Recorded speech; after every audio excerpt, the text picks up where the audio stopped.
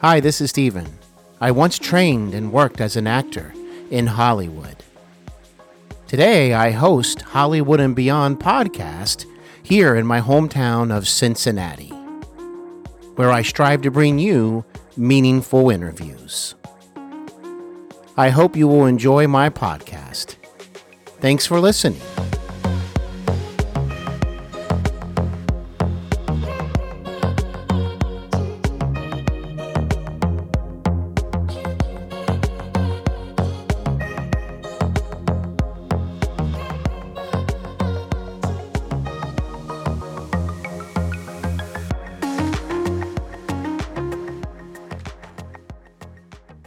Hi, this is Anna Easteden. You're listening to Hollywood and Beyond with Steven Brittingham. Enjoy!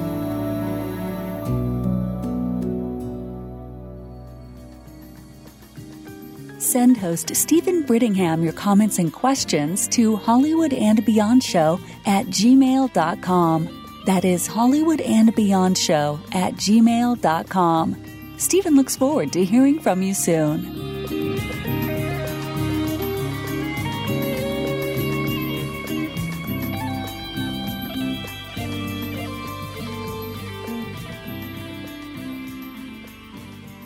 Hi, this is Carrie Genzel, actor, producer, writer, and creator of stateofslay.com. SLAY in this case being an acronym for Self-Love, Appreciate You. State of Slay is a blog that I created documenting my journey from the darkness of depression to living in the light today and focusing on the positive. It is a safe place to encourage one another and walk together as we find empowerment and self-love. I hope you'll join me on my blog, stateofslay.com, where we walk and slay together. Slay on. Welcome, friends and listeners, to Hollywood and Beyond podcast, your home for meaningful and in-depth interviews. Thank you for listening. And now, your host, actor and writer, Steven Brittingham. Hello, friends and listeners. Welcome to Hollywood and Beyond podcast, your home for meaningful interviews. I am your host, actor, and writer Steven Brittingham. Thank you so much for listening. I appreciate it. Adoption, something that is done with love, resulting in endless benefits for all involved. I should know because I was adopted by my biological father's parents.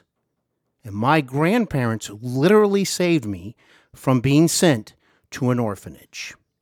I was pretty much, when it comes to them, the last hope that I had. My special guest today is the talented and lovely Jen Lilley. Multi-talented too. Actress, singer, advocate, and Jen also happens to be a foster and adoptive parent herself, along with her husband.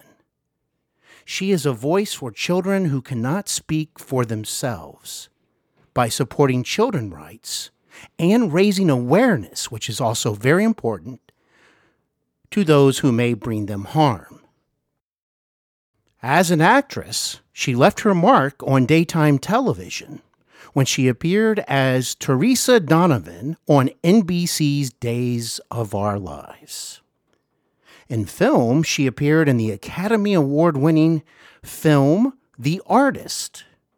And perhaps you have seen her on numerous Hallmark Channel productions. I'm going to have to start keeping an eye out for her. She also has a phenomenal singing voice. And lately, she has also become a podcast host. Wow, what an amazing lady. Jen Lilley, welcome to Hollywood and Beyond. Thank you so much for having me on. I'm really excited to chat today. Well, it's my absolute pleasure. Thank you for joining me today. So excited to speak with you. The more I learn about you, the more impressed I become. And I just can't wait to talk to you today and learn more about you. Awesome. Well, it is so nice to have you here, Jen. And where are you joining me from today by chance? I am still sheltering in place over in Los Angeles, California. Gotcha. Well, hope you and family are all safe and well. I know this has certainly been a challenging year for all of us. And you and I were talking off the air just a moment ago that neither of us expected for 2020 to begin and turn out the way that it did. I don't think any of us did, for that matter. Yeah, no, I don't think anybody could have foreseen 2020 coming except for God himself. And, it's been painful and it's been excruciating. And I think it's been humbling. I think it's brought on a lot of really good conversations. I think, starting out the year with coronavirus and the pandemic and all of the fear and panic that brought, I think it really forced people, not to have a pun, but I do love puns, to have 2020 vision, where for me, it really made me, I've always valued family. I've always valued family. It's definitely a core principle and value of mine. But, I'm from Virginia originally, and it's really made me just appreciate so much more the fact that I can't just get on a plane and go see my parents whenever I want, or my siblings. And I think it just really made me refocus on my family. And I'm hoping that what comes out of the pandemic side of things is that people will start to crave face-to-face, eye-to-eye interaction again, because we're so involved with our tablets and our phones and whatever our electronics are. And I think that's all a way to pass time right now. But I think we've used it to pass time so much in recent days and months that, I'm hoping people are tired of it, because we need to have these conversations. And then with the racial tension, and it's not just a race issue. I think for me, it's a matter of the heart. This is about abuse of power, oppression that goes on in so many broken systems. Obviously, foster care is a broken system. And I think for me personally, it's made me really humble myself and search my heart. I always want to have a soft heart, but I think your heart can always get softer. I think your love can always grow. And so what I'm hoping comes out of 2020, we're about halfway through, we're in June. And I am just so hoping that this is more of a growing pain that is forcing us to reevaluate family, friendship, and relationship, and real, honest, transparent conversations. Because if we don't bring that to the table, I don't think we can move forward as a society. So I think this is a kind of can be beautiful way to cause us to reevaluate where we are, slow down as a society and as a world, and appreciate people for people. Well said, Jen. I wholeheartedly agree with you on that. And, I often think of the fact that if, folks don't learn something from this experience and then all of these other new challenges, and some of these challenges have been around for decades. But what I'm trying to say is if we don't all learn from 2020 in particular, we're really missing a golden opportunity to definitely have more appreciation for those we care about, and also think about helping people in need much more than perhaps we did in the past. Yeah, I certainly hope so. Well, thank you, Jen.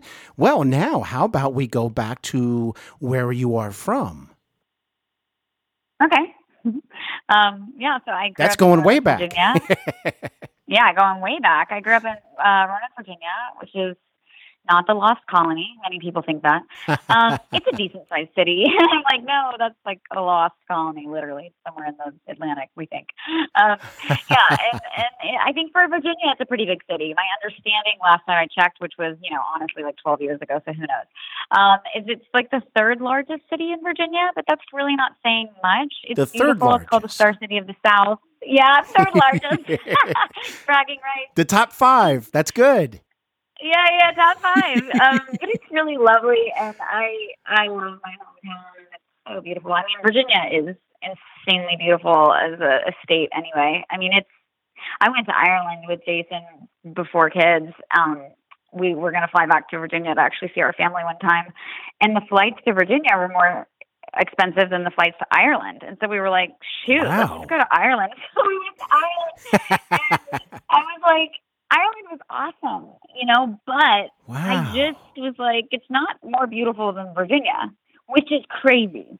So that's how beautiful Virginia is. It's really lovely. And I grew up there, went to college there, and it's so beautiful. And I think in general people are nice there, but I don't know. I think every city has every town has people that you don't need to associate with, and I think you can find nice people anywhere. I really believe that. But I would say my experience with Virginia is that people are kind, and I want to believe that.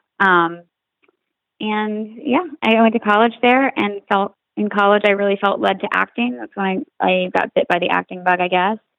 And I studied the business of acting, which is kind of unique, I guess, because I just love storytelling and I love people. And for me, acting is about putting on empathy and standing in somebody else's shoes and just really taking on their perspective. And I value that. And so I think there's a lot of really successful actors who are not that talented, but they work. And I think there's a lot of talented actors who don't work. So for me, it comes down to business, and that's any business, you know? And so I really started studying the business of acting, and that's how I came to LA. I just made a plan and stuck to it. Well, you're right. There is a reason they call it show business. Right. You know, early in my career, Jen, I was always very intrigued by the business side. It was something that I was actually very conscious of, and I actually enjoyed that aspect. When I say business side, I mean training, getting an agent, networking, all of those kind of things. Right. So that's very nice to hear. I am very curious. Oh, and by the way, what a wonderful description of acting, which I totally I can connect with, because I often tell people that's my favorite thing about acting is empathy for others. And when I'm watching something and I'm using my imagination, let's say, I can put myself in other people's shoes and I can go, you know what? Look what these people are dealing with. Or why did that person make that decision? Oh, I mean, you're right. Storytelling, all of that. So no wonder you became an actress. So powerful. Yeah. But I'm very curious, Jen, if you don't mind, what did you like to do for fun while you were growing up? Oh, I played outside a lot. Outside girl? I mean, I know I used to love to. Yeah. I still do. I still love hiking. Nice. I played in the woods a lot as a kid. I rode my bike, played with the neighborhood kids and played board games. I'm just like an old school person. I still love a barbecue or cooking out and just like staying at home with your family and playing board games. Like COVID to me at first, it was like, this is not so bad, except my kids aren't old enough to play board games and my 4-year-old barely understands Candyland. So it got a little old, but it's like what I crave is like going home and, grilling out with my family and just like staying awake till 1 a.m. laughing way too loud, playing Taboo and categories and, I just love games. But, I don't know. I feel like I was very blessed in that I had a traditional childhood, and it's not lost on me how fortunate I am that my parents are still married and they still love each other. I mean, I really hit gold. I mean, my family is amazing. My husband's family is amazing. And I know that, obviously being a foster care advocate and dealing with child abuse and being a child advocate in general, I know that's not the norm for a lot of people. So I really am grateful for how I grew up. Wow, thanks for sharing that. Sounds like so much fun, and sounds like you still like to have fun. I mean, I love board games too. I grew up in the 80s, so, board games were huge during that decade, believe it or not. Oh, huge. So I totally understand where you're coming from. And hey, there's nothing like just hanging out with your family, like you said, having a nice meal and just enjoying the evening together. I mean, that's just absolutely wonderful. Now, I came across something interesting about you, Jen, so you'll have to tell me if it's true. Boy.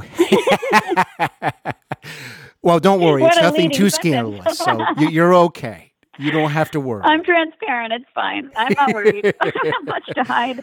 Well, I came across that perhaps you owned and operated a wedding cake business out of your parents' home.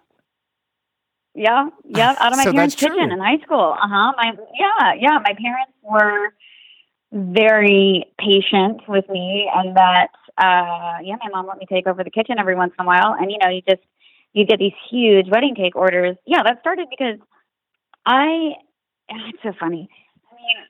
I you can't tell, even by the way I do interviews, like I'm very A-type. Even the fact that I studied the business of acting, it's like I'm very goal-oriented, very organized, very A-type personality. And so I had no aspirations of becoming an actor. I mean, what a sloppy thing to do with your life if you grew up in Virginia. This is like something real people do. And so I remember I went to UVA and just like worked my rear end off to go to UVA. My whole life it was like, and I still think this about myself, I am never going to be the smartest person in the room, but I might be the hardest worker. I think I will outwork everybody. And that's what my husband says to me. And I'm like, I believe it. Like, I work really hard. And so when I was in high school, it's like my whole life was, how do I get to the University of Virginia? And I had done all the extracurriculars, et cetera, that I needed to do. And my senior year of high school, I believe it was my senior year of high school, it's just more flexible. Like you've already done junior year of high school, to me, even with college, worst year of my life. Like anybody that did junior in high school, if they happen to tune into your podcast, and they're in normal school year, God bless those juniors, because it is a trying year. That's when you got to get into college. So senior year, my high school had an elective class, and it was called cake decorating. And I remember my older brother took that class because my older brother Michael is one of those people that did just like write the essay on the bus on the way to school and got straight A's. It was like, meanwhile, I had been writing the essay for 3 months, and I got a B plus, like a 93 1 point from a 94, and it killed me. Like, I'm never going to get into GPA with this GPA. Like, I've always been a workaholic. And so senior year, I was like, you know what? I'm going to take a playbook, a page out of my brother's playbook. I'm going to take a cake decorating class. But because I'm OCD, I really got into the cake decorating and was good at it. And so I brought home a wedding cake, my final, and one of my mom's friends was at home, and she was engaged and getting married. And she was like, I want you to make my wedding cake. And I was like, absolutely, you do not. And that's where it started. I made her wedding cake. And then at her wedding, it was just like, people were like, will you make my anniversary cake? Will you make my wedding cake? Will you whatever? And I was like, I mean, I guess. So yeah, it must have tasted pretty good and looked good. Tasted good and looked good. Yeah, I do not mess with fondant. And even as a mom or, like as a pseudo-celebrity, it's like, I don't care whether it's in a magazine or not. I will not with the fondant. It is nasty. I don't care how good it looks. If it doesn't taste good, I'm out. We are talking about birthday cakes, which there's enough pressure there. You're talking about something that is extra important to someone, a wedding cake. So did you feel any pressure there? Oh, absolutely. I mean, I feel like I probably prayed for an hour before I would do the piping. Like, God, please don't let me ruin their life. Wow. Yeah, for sure. Well, that's a nice memory. And I definitely wanted to ask you about that. Now, obviously, I've mentioned your involvement with foster care and adoption. How about growing up? Were your parents involved with either of those? Yeah, sort of. My dad has since retired, but he was a judge. He's a lawyer, he's a prosecuting lawyer, and then he became a judge, which is the route. And then my mom was a director of a women and children's charity. And, the goal of foster care in all 50 states is that you really want to keep the child with their birth family when possible. Children in foster care, they are not associated with the juvenile delinquent system. That's where they're headed if nobody intervenes and steps in and loves them. But the truth is, they're children who found themselves in a broken system through no fault of their own. But because the goal is reunification with family, you really just want to get those parents help. If their child is in care because the parent is a drug addict, then the state and the county, and hopefully the foster parent, if they're a loving person, is going to do everything they can to help that parent get back on their feet. That's the goal of foster care. Now, that is the white picket fence goal of foster care. That's not what foster care is, the messy system, but that is the surface goal. And so because of that, you want to remain unbiased and you want to be pro-reunification. But because of my parents' jobs, obviously, my dad is a just judge, or was, and he still would be if he was practicing. I mean, my dad loves the law. I've never met anyone who loves the law and wants it to work. And it's also a broken system. Our legal system is broken. But the laws themselves and the Constitution itself should work if it was carried out honorably, as lawyers are supposed to carry it out. But because you have influence, and they had influence, they just didn't want to get their official license as foster parents because it's entangling, and they want to say that they are unbiased. So they were kind of informal foster parents. That's what I call it. So we often had people living in our house that just weren't part of the family. And they were either friends of the family or friends of friends that just needed a kind of a hand up and help transitioning in life. And so the idea of somebody outside of my family living with me was not new, and it wasn't scary. And it planted a lot of empathy in me as a child. So that definitely, I think that's where it started for me. Yeah. So it planted a seed with you, or let's put it this way, it had a lasting impact on you. Yeah, and just made the whole idea of foster care less scary to me. Because a lot of foster parents, I think they don't take kids because they're scared. And it's like, oh, you're scared? These kids are scared. And these kids are placed into care. They don't know why. Nobody tells them. Oftentimes, this is what it looks like for the child. First of all, if they're experiencing severe child abuse, sometimes they don't even know that that's not normal. A lot of times they know instinctively it's not normal, but regardless, you want to study Stockholm Syndrome, you still have a love for your mom or dad. You still have that family tie. And so, but a lot of times it could be neglect or substance abuse or something the child's not even aware of, and it's just not a safe situation. And so they are taken out of the only home that they know with all of their toys and all of their clothing. They have friends at school, and they are not told where they're going. They're not told what mommy or daddy did. They're not told, anything. And if they are even given the 5 minutes to pack up, that social worker is going to pack their stuff in trash bags. But most oftentimes in care, these kids don't even get their stuff packed in trash bags. So then they're driven, and the social worker who picks them up is not the caseworker. So he or she generally does not know the details of the case. So they can't answer the child's question. So this child, put yourself in the situation of the child. They're put in the back of a car. They don't know where they're going. They don't know what they did wrong. They don't know what their parents did wrong. They don't know anything. And then they're dropped off at some stranger's door and told, this is your new family. So they arrive at your house in terror and in trauma. And it doesn't matter whether you are a loving foster home, though I would believe that I still believe that about 65-70% of foster homes are hellholes. I'm very transparent about that. It's my huge part of my advocacy is that in order to change the system, we need to recruit better foster parents because there's a 50% turnover in foster parents year after year. And that's because it is emotional. It's extremely trying. These kids do arrive at your door with trauma, and they need a lot of therapy, and they need a lot of love, and they're not excited to be in your house, generally. And that's okay. But the good foster parents burn out because they don't feel like they have support, which is why I started my podcast, Fostering Hope, because until you find community, because you can't relate to anybody that's not in foster care. You can't. It's not normal parenting. You can kind of talk to another parent, but they don't get it. It's like I can talk to a veteran and I can imagine what it's like to be in war, but I don't get it.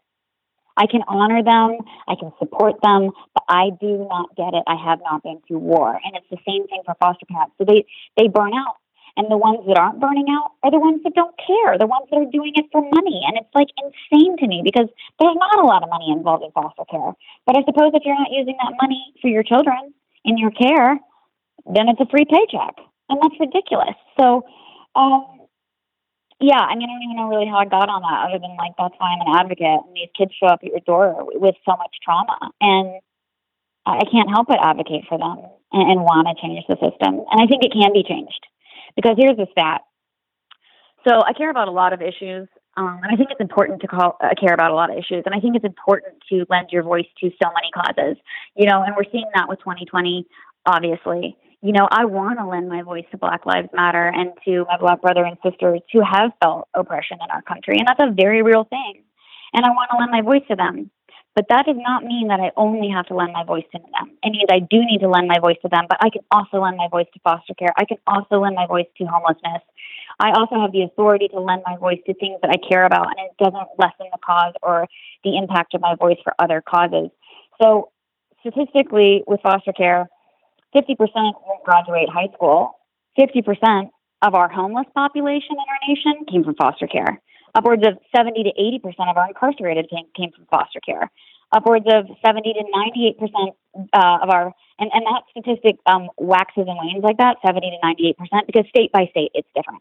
But upwards of 98% of our human trafficking victims here in the United States came from foster care. So it's an extremely broken system, but here's the hopeful statistic. And it will change when you get the good foster parents in there and you get them to not burn out. If you can retain good foster parents, you can change the statistics. If one person or one household, so because you can foster whether you're a single parent or not, that's a huge misconception in foster care. But if one household out of every 3 churches in the United States fostered, you would have no more children waiting for care, and you would have thousands of homes licensed and ready to operate and open their doors to a child who have the right motives, who want to love that child, who are committed to their therapy and healing, and who I bet are also committed to their birth family's healing. And so that's what we need. One household out of every 3 churches, Stephen, that's like 1 out of every 750 people.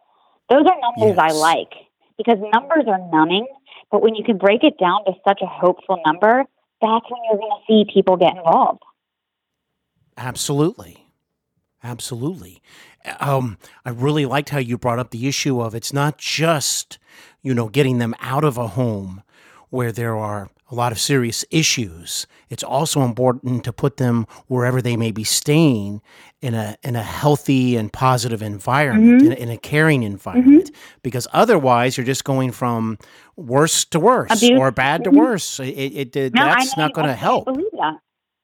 It's not going to help at all. I just learned yesterday, actually, that kids in foster care are 2 times more likely to experience PTSD than a veteran. I mean, if that's not eye-opening to you, I don't know what is. And it's because, just like you said, if you go from abuse and neglect from your birth family, there's a kind of a Stockholm syndrome, and I'm sure there's a specific psychological name for it, but I don't know what the name for it is. But there is an issue where you can justify your own family, and you can say, you know what, my mom and dad lost their job.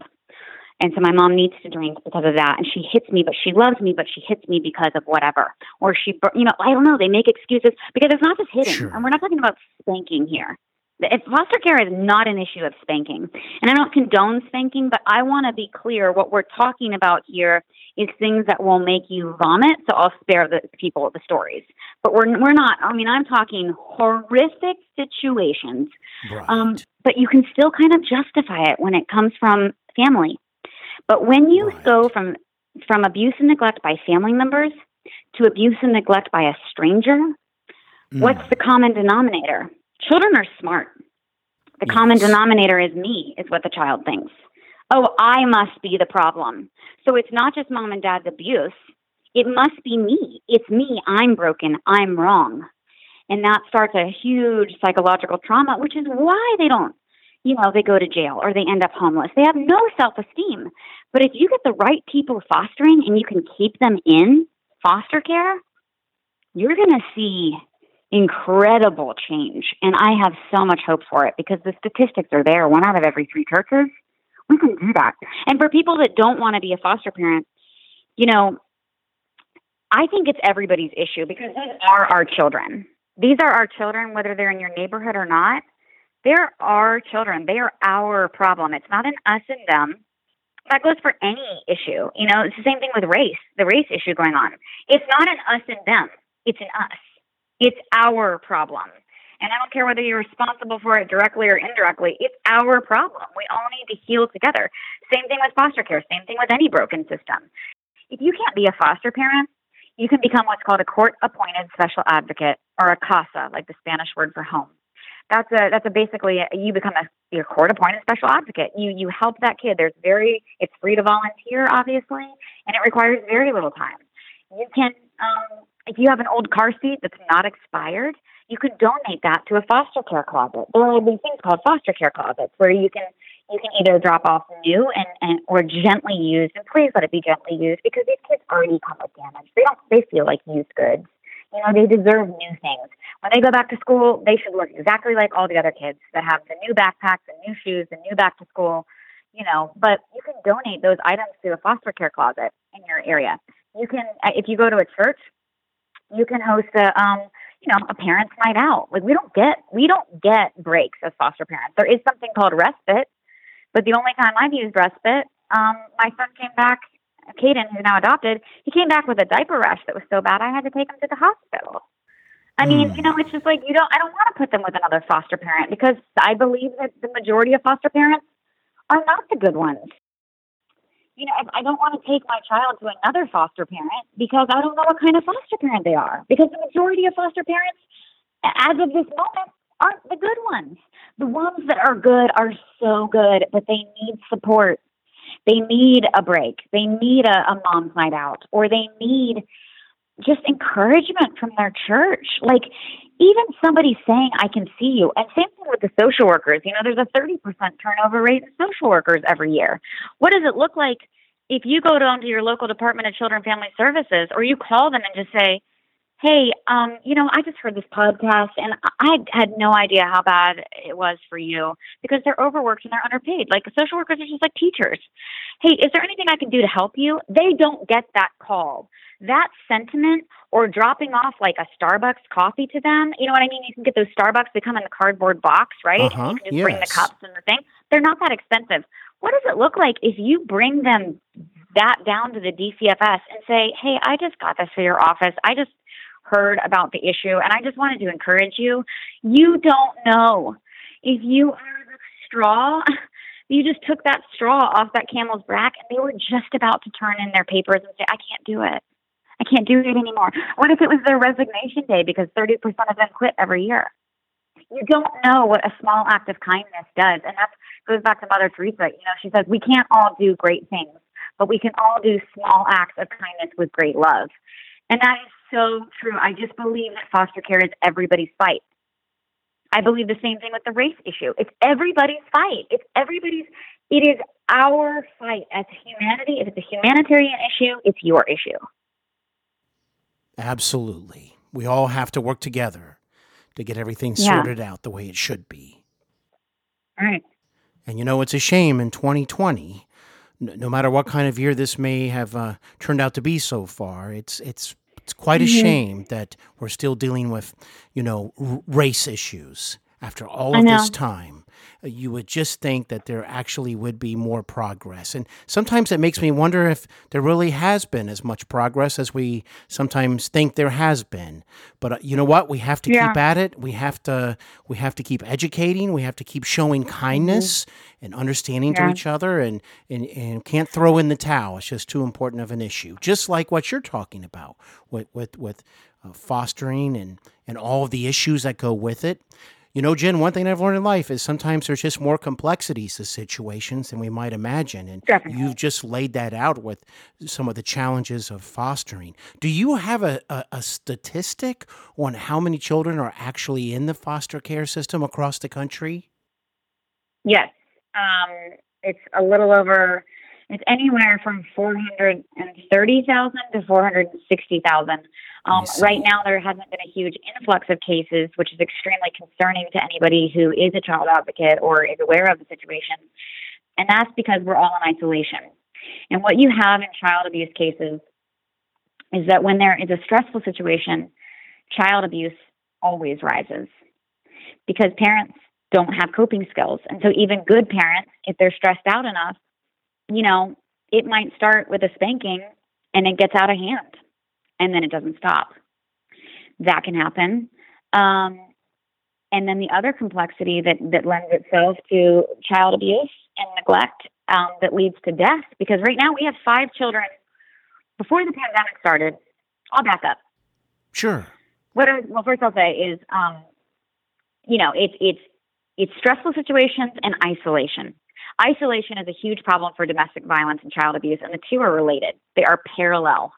And so when you have those two situations, which is what we had, the unique combo we have with COVID, that's very scary for an advocate because we know that whenever this whole thing does pass and the country fully reopens, I don't know what the death toll is going to be. And so going back to 2011, when I say that, 2011 is when I really started the child advocacy thing for my life. I was awakened to the cause. At that time, we had seen 7 children every day, on average in the United States. 7 children every day died to child abuse and neglect here in the United States. And that was largely in part because of the economic crash, the housing market crash back in around 2009. And so after a lot of heroic and amazing work from churches, charities, and just amazing people coming together, we got that number down and that statistic down to 5 children. Now, 5 children every day. Now, Child Help, which is one of the charities I just love and support, they came up with a PSA that said that's 5 too many. 5 a day is still 5 too many. 5 children a day should not be dying in the United States due to child abuse and neglect. But what I'm wondering, Stephen, and what experts are wondering about this pandemic is how high is that average going to go when we reopen and find the dead children? Because there will be dead children behind closed doors.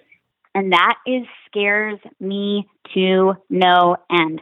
That is why that is scary. It's terrifying. Because I'm like, what's it going to be? 9, 11, 13? I mean, how high is this number going to go? Because I talk to doctors, nurses, lawyers, police officers. They all email me because I'm advocating 24/7 on my social media. I'm talking about foster care. I'm running a contest right now that totally 100% of my profit goes to building loving neighborhoods for kids in foster care. And so I've just been promoting the bejesus out of my foster care, issue since May. And like more so, like every day, obnoxiously so. Like I feel like I'm blue in the face. I've been talking about my contest so much. And so because of that, I've had a huge influx of numbers and emails, doctors calling me, nurses calling me, telling what they're seeing. And now in the hospitals, their numbers were down. They weren't actually seeing a lot of COVID patients, but they were starting to see, last I had heard, which was 3 weeks ago. So God, I don't know what the statistic is now because it's getting worse and worse and worse.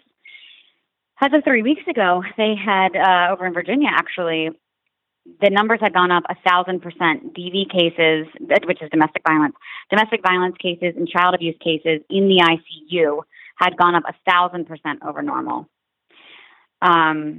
Because basically people were abusing their child to the point that they were on the verge of death, and only then and until then, or their spouse or their partner, only once they were at death's door did they bring their child or spouse or partner to the hospital, because there was like a moment where they realized, I actually don't want this person to die. And it's like, what? So there's an 1,000% increase as of 3 weeks ago. And so now I want to know what it is, and it's just scary. It's just scary, but I just think 2020, I think there's a lot more bad coming, but I think there's a softening of people's hearts that's going on right now that I find really encouraging. And I do have hope that this will 2020 will be the straw that breaks all of our back and leads us to a repentance and a humbling of our hearts to turn and love each other and act appropriately. I have to believe that. I believe that. We see that so many times in history. I mean, Yes. Right now we're repeating the 60s, right? And Sure, what came after absolutely. the 60s was the Jesus movement. So I think there's a lot of good that can come out of horrible pain. Yes. It's unfortunate that pain has to be the catalyst for change, but sometimes that's the case. So I have to hope that we're going to see good things, Well, absolutely. That I feel exactly the same way. And you know what, Jen? When you can actually realize that just going outside and taking a walk, or going to your favorite department store, or going to your favorite restaurant is maybe something you can't do right now for whatever the reason. Right. You know what? That really shows you how things can change so quickly, and the importance of staying in the moment and appreciating all that you have while you have it. That is one way and one lesson that can be taken from this. I've always been a person that's tried to have a grateful heart. I think I got that from my grandmother, who I called Mom, because there was no stranger that didn't feel like a friend to her. Very kind person, a very strong woman, but she always made sure that I was aware of being appreciative of anything I had. And it stayed with me to this day. So, well, I really appreciate you sharing all of this valuable information, your insight. You're very passionate about it, very sincere. You must have a very big heart, Jen, to care so much, and I really admire that. And, well, let me see. How did, like your situation right now at home, how many children are actually now living with you? 4. 4. Okay. Wow. That must keep you busy. Yes, very, very, very. But I'll tell you what, I have one son. He's now 19, but I have to tell you, I love those early years, Jen. They're so much fun. You get to be a kid yourself. Yeah. We just started sleeping through the night a bit more, so that's where I am in the stages of things, and I'm very grateful for it. I'm like, oh my gosh, I got a 6 hour stretch tonight. Now, you've adopted how many of the 4 children? Caden, my 4-year-old, is adopted, and his little brother is in the process of adoption. It was delayed a little bit because of COVID. So we're just waiting on that. And my 21-year-old is no longer in the foster care system, but we are delighted to host her, and she's wonderful, and we're just kind of helping her, transition into being an adult. But she's awesome. Well, it sounds like a beautiful family, and they're very lucky to have you.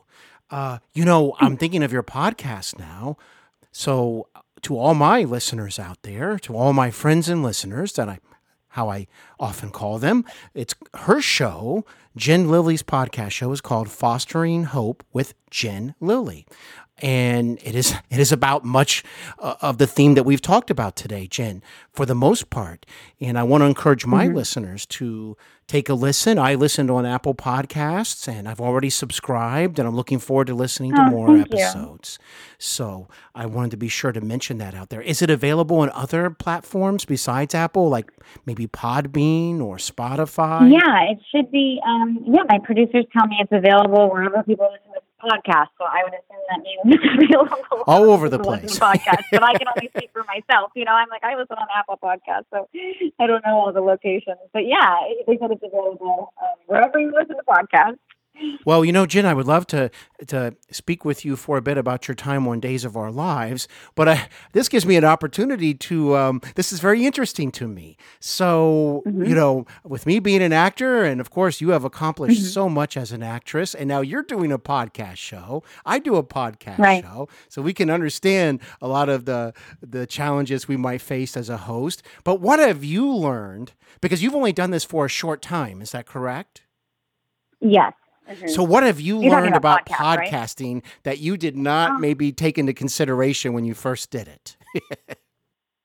Well, I learned about the thing called the marker, which is where if you have a flub, it's like, hey, no pressure. We can hit this thing called the marker, and then my editor knows that I can fix your flub. And I was like, that is wonderful, because before, like my first episode, I was like making notes. Like I was like, I'm so sorry, but I think I would just kind of like talk like, hey, Brown, like, sorry, I'm going to restart that sentence. I didn't know to add a marker. And he was like, hey, can you add a marker? I was like, yeah, sure. Can you show me how?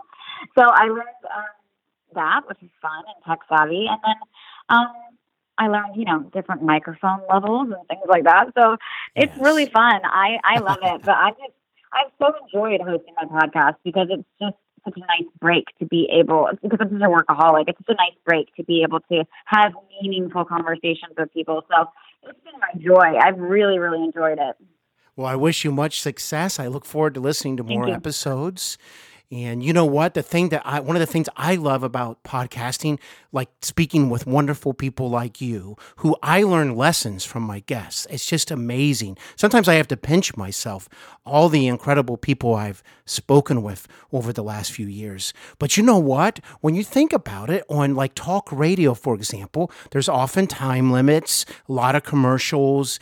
And you know what? The beautiful thing about podcasting, Jen, I'm sure you realize this, of course, is that, you have much more freedom to dive into something that's important to you.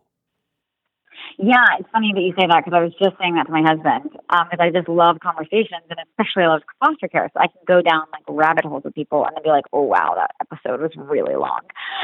So just telling him, I was like, I need to put time limits on mine because sometimes I'm looking at these numbers and I'm like, I'm so sorry. This one was like an hour and 15 minutes, you know. But I just can't stop the guests from going because I don't want to stop them. I want to know everything they know, you know. Well, I'll tell you what, Jen, I've actually had a few 2-hour interviews, just so you know. Wow.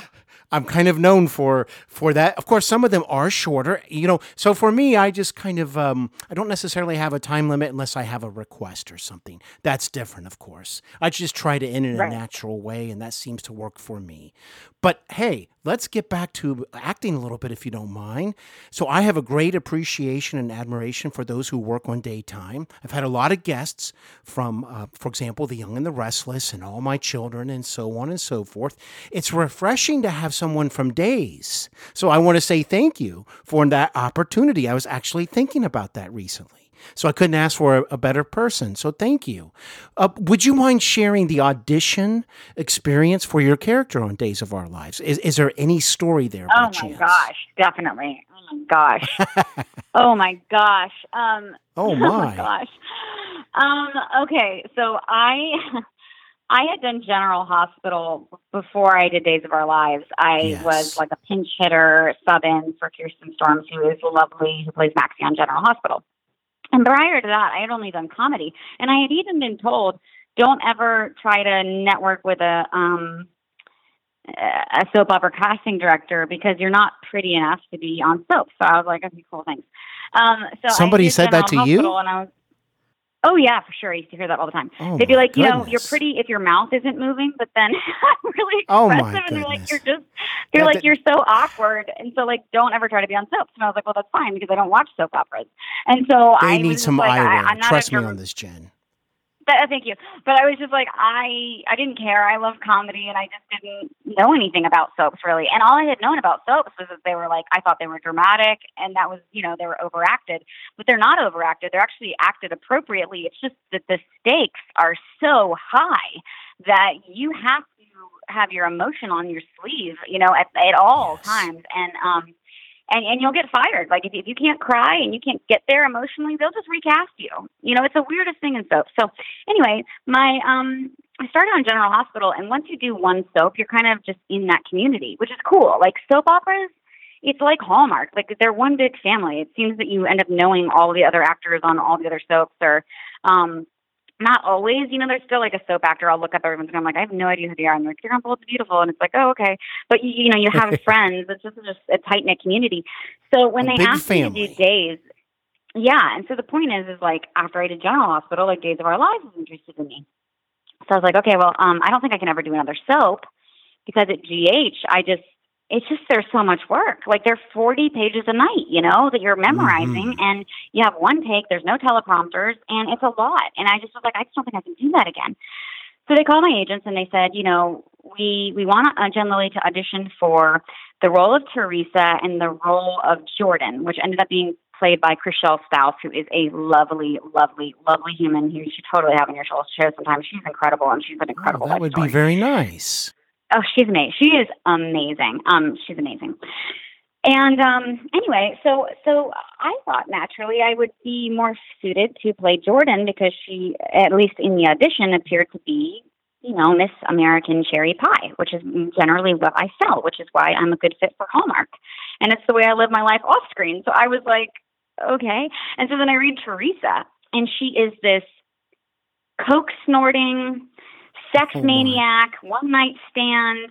She had 5 felonies. 2 of them were assault and battery. And it's like, I'm like 100 pounds wet, you know, like I can't even do a push-up to save my life. It's like, I am not a tough person. And when I'm angry at something, people think it's cute. Like, it's I can't play a tough character. I'm like Shirley Temple. Like, when I'm mad, people are like, that is adorable. And I'm like, That's really what they would say of Shirley, isn't it? Oh, look how cute she is. Like, she's mad. So cute, rubbing her foot, you know, yeah. And so I was like, there's no way they want me to audition for Teresa. And I even called my agents and manager back as a joke. I mean, obviously I'm literate. I can read, thank God. And I said, I'm sorry. They said, you know, we wrote the role of Teresa with Jen Lilley in mind. And I was like, what? So I was like, I have never played a character like this. I mean, you mean Jordan? And they were like, no, they said Teresa. And I said, I'm so sorry. I need you to, can they spell Teresa for me? Because there is no way this character that I'm reading is the character that they wrote for me. And I talked to Marnie Saida, she's a casting director. She's like, no, I know you can play this role. I know you can play this role, because she'd known me for years. And I was like, Marnie, I cannot play this role. And she's like, you can do it. And I was like, I don't think so. So I'm reading it again. This character, so just like not your pure girl that I wanted to portray. And I was like, I just don't want to play this role. And I started grappling with it because I'm a Christian, and I was just like, I can't. I mean, like, I just played Esther. I just played the Queen Esther, like in the movie Esther. Like, how everybody knows I'm a Christian. I'm not shy about it. Like, how am I supposed to explain this as a Christian that I'm going to play this character of Teresa? Like, I can't do this. And my manager, who is amazing, and I pre-chat all the time, he's like, okay, I'm going to need you to take your own advice. Like, have you even prayed about this yet? And I was like, no, Mitch, but I know, like, I can't play this role. And he's like, well, why don't you just pray about it and call me back? So I remember exactly where I was. I was driving on the 170 freeway right when I merged onto the 5. I was on the overpass, and I will never forget this moment in my life. And I'm probably going to cry because I cry every time I think about it because it was just so good. Oh, okay. And I started praying about it. And one of my favorite Bible verses, by the way, I can't remember which number it is because I'm terrible at numbers. I think it's Galatians 1:10. But regardless, it's in Galatians, and the verse says, am I now trying to please men, or am I trying to please God? Because if I'm trying to please men, I make myself an enemy of God. And I've always taken that verse to heart. Like, at the end of the day, I have to answer to God, which is why I am so bold about my faith. Like, and I love people. That's what all Christians should do. I want to be an example of love to people. But at the end of the day, like, I don't answer to anyone but God, so I'm just going to have to do what he says. So I'm driving on this freeway, I'm on this overpass, and I start praying about it, and I'm, very begrudgingly playing about it. Like, I already know I'm not going to do this role. It's my attitude. And I started praying about it. And it was one of those distinct moments in my life. I've only had a few that are so clear like this, where I literally, like, goosebumps felt the Lord, like, in my car. And I had this moment where I heard him so clearly. He said, this is your role. And I said, what? And he said, this is your role. And I listen to this guy sometimes named Graham Cook. Highly encourage him. He's amazing. And he always says, God does things outside the box sometimes, which he does if you read the Bible. And he says, you can't say no, Lord, because that's an oxymoron. If he's Lord of your life, you're not allowed to say no to him. You're only allowed to say okay. But you are allowed to ask why. Why, Lord, is a valid question. So I heard twice, this is your role. I don't mean an audible voice. I mean, I heard it in my spirit, but, like, it was so outside of my thoughts that, like, I knew it was God. And he said twice, this is your role. I said, what? He said, this is your role. And I said, why? Why, Lord? Like, why do you want me to play this role? And he said, because Teresa Donovan is the exact condition that the world was in when I sent my son to die for them. And I want that audience to know that there is no pit so deep that my love cannot find them still. And they are never beyond redemption. And I want a Christian to play this role because you know that when that guy walks out the door and she's just had a one-night stand, you will play that, in soaps, they have this ridiculous thing where they hold the camera on you. And he said, you will play that unspoken moment, and the audience will feel the actual remorse and doubt and lack of self-worth that a woman feels when she feels like she's just been used because she used her body to get love, and instead the guy walked away. And you will show the brokenness that when that high wears off, it didn't fill her, because only my love can fill that hole in someone's heart and that cry in their soul. And so this is your role, and I want you to take it. And I was like, crap. So I went for it with all my heart. I booked it. And then right after I started airing, I had the Christian Post, which is like a Christian newspaper, and they're great, but they wrote a scathing article about me saying, this girl just played Queen Esther, whatever. Now she plays this slut, on TV, whatever. Like, clearly she's not a Christian. And I called them up and I said, hey, like lovingly, I was just like, hey, because I don't believe in like throwing anger for anger. I was just like, you're Christian. Like, you're not, like the Bible says, judge not lest you be judged. Like, you didn't call me and ask me why I took that role. So you can think that. That's okay if you think that. But I would love an interview with you because I want you to know why, as a Christian, I was commissioned to play that role. And it was uncomfortable for me. Like, I've only been with my husband. And it's not like a preachy thing, but like, I'm not the girl to know what. I had sex scenes all the time. It was like, I don't know what this is supposed to look like. You know what I mean? Like, it was like, this is so uncomfortable. Like, this is so uncomfortable for me. But I was told to play that role. And so it was like, okay, then. That I'm going to answer to God. So, it was a crazy audition story, and it was just like so outside, and it was just amazing because when I left the show, Teresa, like, totally, they even built a church scene for her, and she goes and she prays to God. Because she says, like, at this altar, she says, like, no one else will help her because she's such, a broken girl. And she doesn't know who else to turn to, and she's scared for her family's life. That was my exit story. So good. And she finally went into the church, and this guy comes in, and he makes fun of her. He's like, Teresa Donovan praying. But when I was praying as Teresa, I got to say, like, I guess it's true. I guess you really are an all-loving God. I mean, so far you haven't set the altar on fire. And she's just like, look, like, I'm not good at this. Like, obviously, I don't go to church. And I don't even know what to say to you. I need help, and I don't know who else to turn to. And it's like, that is God. That's the God I worship. Like, he is just so quick. He's slow to anger and quick to love. And there's no pit so deep. Like, if you are still breathing and your heart is still beating, it is not too late for, like, the creator of the universe, the one who created you, to still reach down and fill you with love, because his thoughts toward you have always been love. And it's insane to me. So, yeah, I mean, it was a really humbling experience. Well, thank you for sharing that. And wow, it sounds like it took some courage to portray this character.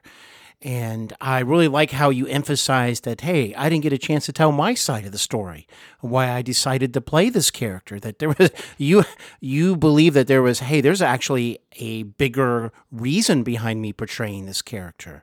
So I think that is just absolutely wonderful. And I will say, to their credit, they did run a second article. There you go, a follow-up. And that is what Christianity is about. And that's what it's like. The same thing with what's going on in our nation right now. It's like, nobody is perfect, but you need to recognize your mistakes and then just correct them. That's all people ask for. They just ask for you to be transparent. That's all we're asking for. That's right, and I really appreciate you sharing that audition experience, and you of all people know there's a lot of hard work on a daytime drama. And one of the things I love about soap operas, Jen, is that it's like emotional adventure to me. It's when you watch a scene, it's adventures of the heart, and I just love that. Me too. Yeah. It was my favorite role. It's my favorite role I've ever played, for sure. Yeah. Well, I'll tell you what, I've heard a lot of good things about your performance, and I just want to say congratulations on a very impressive career so far. And most definitely, I admire all of your efforts with foster parenting and the issues behind it, and adoption as well. Now, if folks are listening out there, Jen, how can they learn more about you or more about these topics, such as a website, or where would you tell them to go? Honestly, right now, because I'm hosting this contest, and even if they're listening, it doesn't matter. My whole life, this will be true. If you go to my music website, which is Jen Lilley Music, JenLilleyMusic.com, or you can just go to JenLilley.com. It'll link you to that site. But JenLilleyMusic.com, 100% of my profit from anything that's ever purchased through my music website, which is I have these cool T-shirts that say, I just want to listen to music and change the world. I have a coffee cup that says, I just want to drink coffee and change the world. I have a great album on that's there what I that need. Right? I just want to drink coffee and change the world. I love coffee, and it's like, it's not like it doesn't have my face on it or anything. I do have some of those teas because some people like that. But it's like anything that's purchased on my website or any of my music that's ever purchased, 100% of my profit will always go toward building this neighborhood for kids in foster care. So that's a great way to, learn more, support my efforts. And then on my website, I have my podcast. I have all of the stuff. So that's where they can learn more. Or they can follow me on Instagram, which is Jen, Jen_Lilley, which is Lilley. Well, you just keep doing wonderful things. And if there's ever anything I can do to help get the word out, don't hesitate to ask. Just let me know. You're so kind. Thank you so much. Such a delight talking to you. Well, the feeling is mutual. Thanks. Have a great day.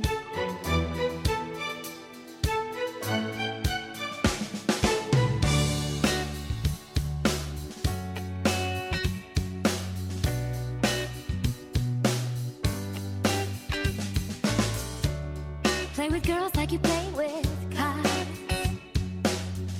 Build your hair until you have them all. They should name you the king of hearts. Keep them in line waiting for your call. Oh, sorry, did I disappoint you? Just one mistake and now we're through.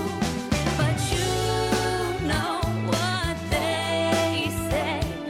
Don't know what you have till it's gone away. You let our love slip through the cracks, and I won't take you back now.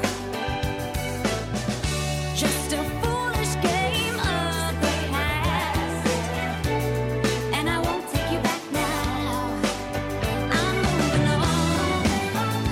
moving on, and I feel so much better on my own, but I'm not alone.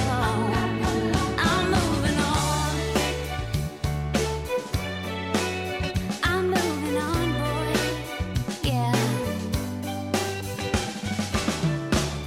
When I try to think back on all those times we used to have, sweet moments I made you laugh, said you'd always be my other half. Oh, pretty boy, don't hurt your head, thinking of how it might have been. But you know what they say. Don't know what you have till it's gone away. You let our love slip through the cracks, and I won't take you back now. Just a foolish game of the past, and I won't take you back now. I'm moving on, and I feel so much better on my own, but I'm not alone. I'm moving on, and as the days grow colder, no one's there to keep you warm. And now that it's really over, is the pain on your shoulder? Oh, I just want you to know I'm not coming back, 'cause you let our love slip through the cracks, and I won't take you back now. Just a foolish game of the past, and I won't take you back now. I'm moving on, and I feel so much better on my own, but I'm not alone. I'm moving on. Hollywood and Beyond podcast, created, produced, and hosted by actor and writer Steven Brittingham. Thank you for listening.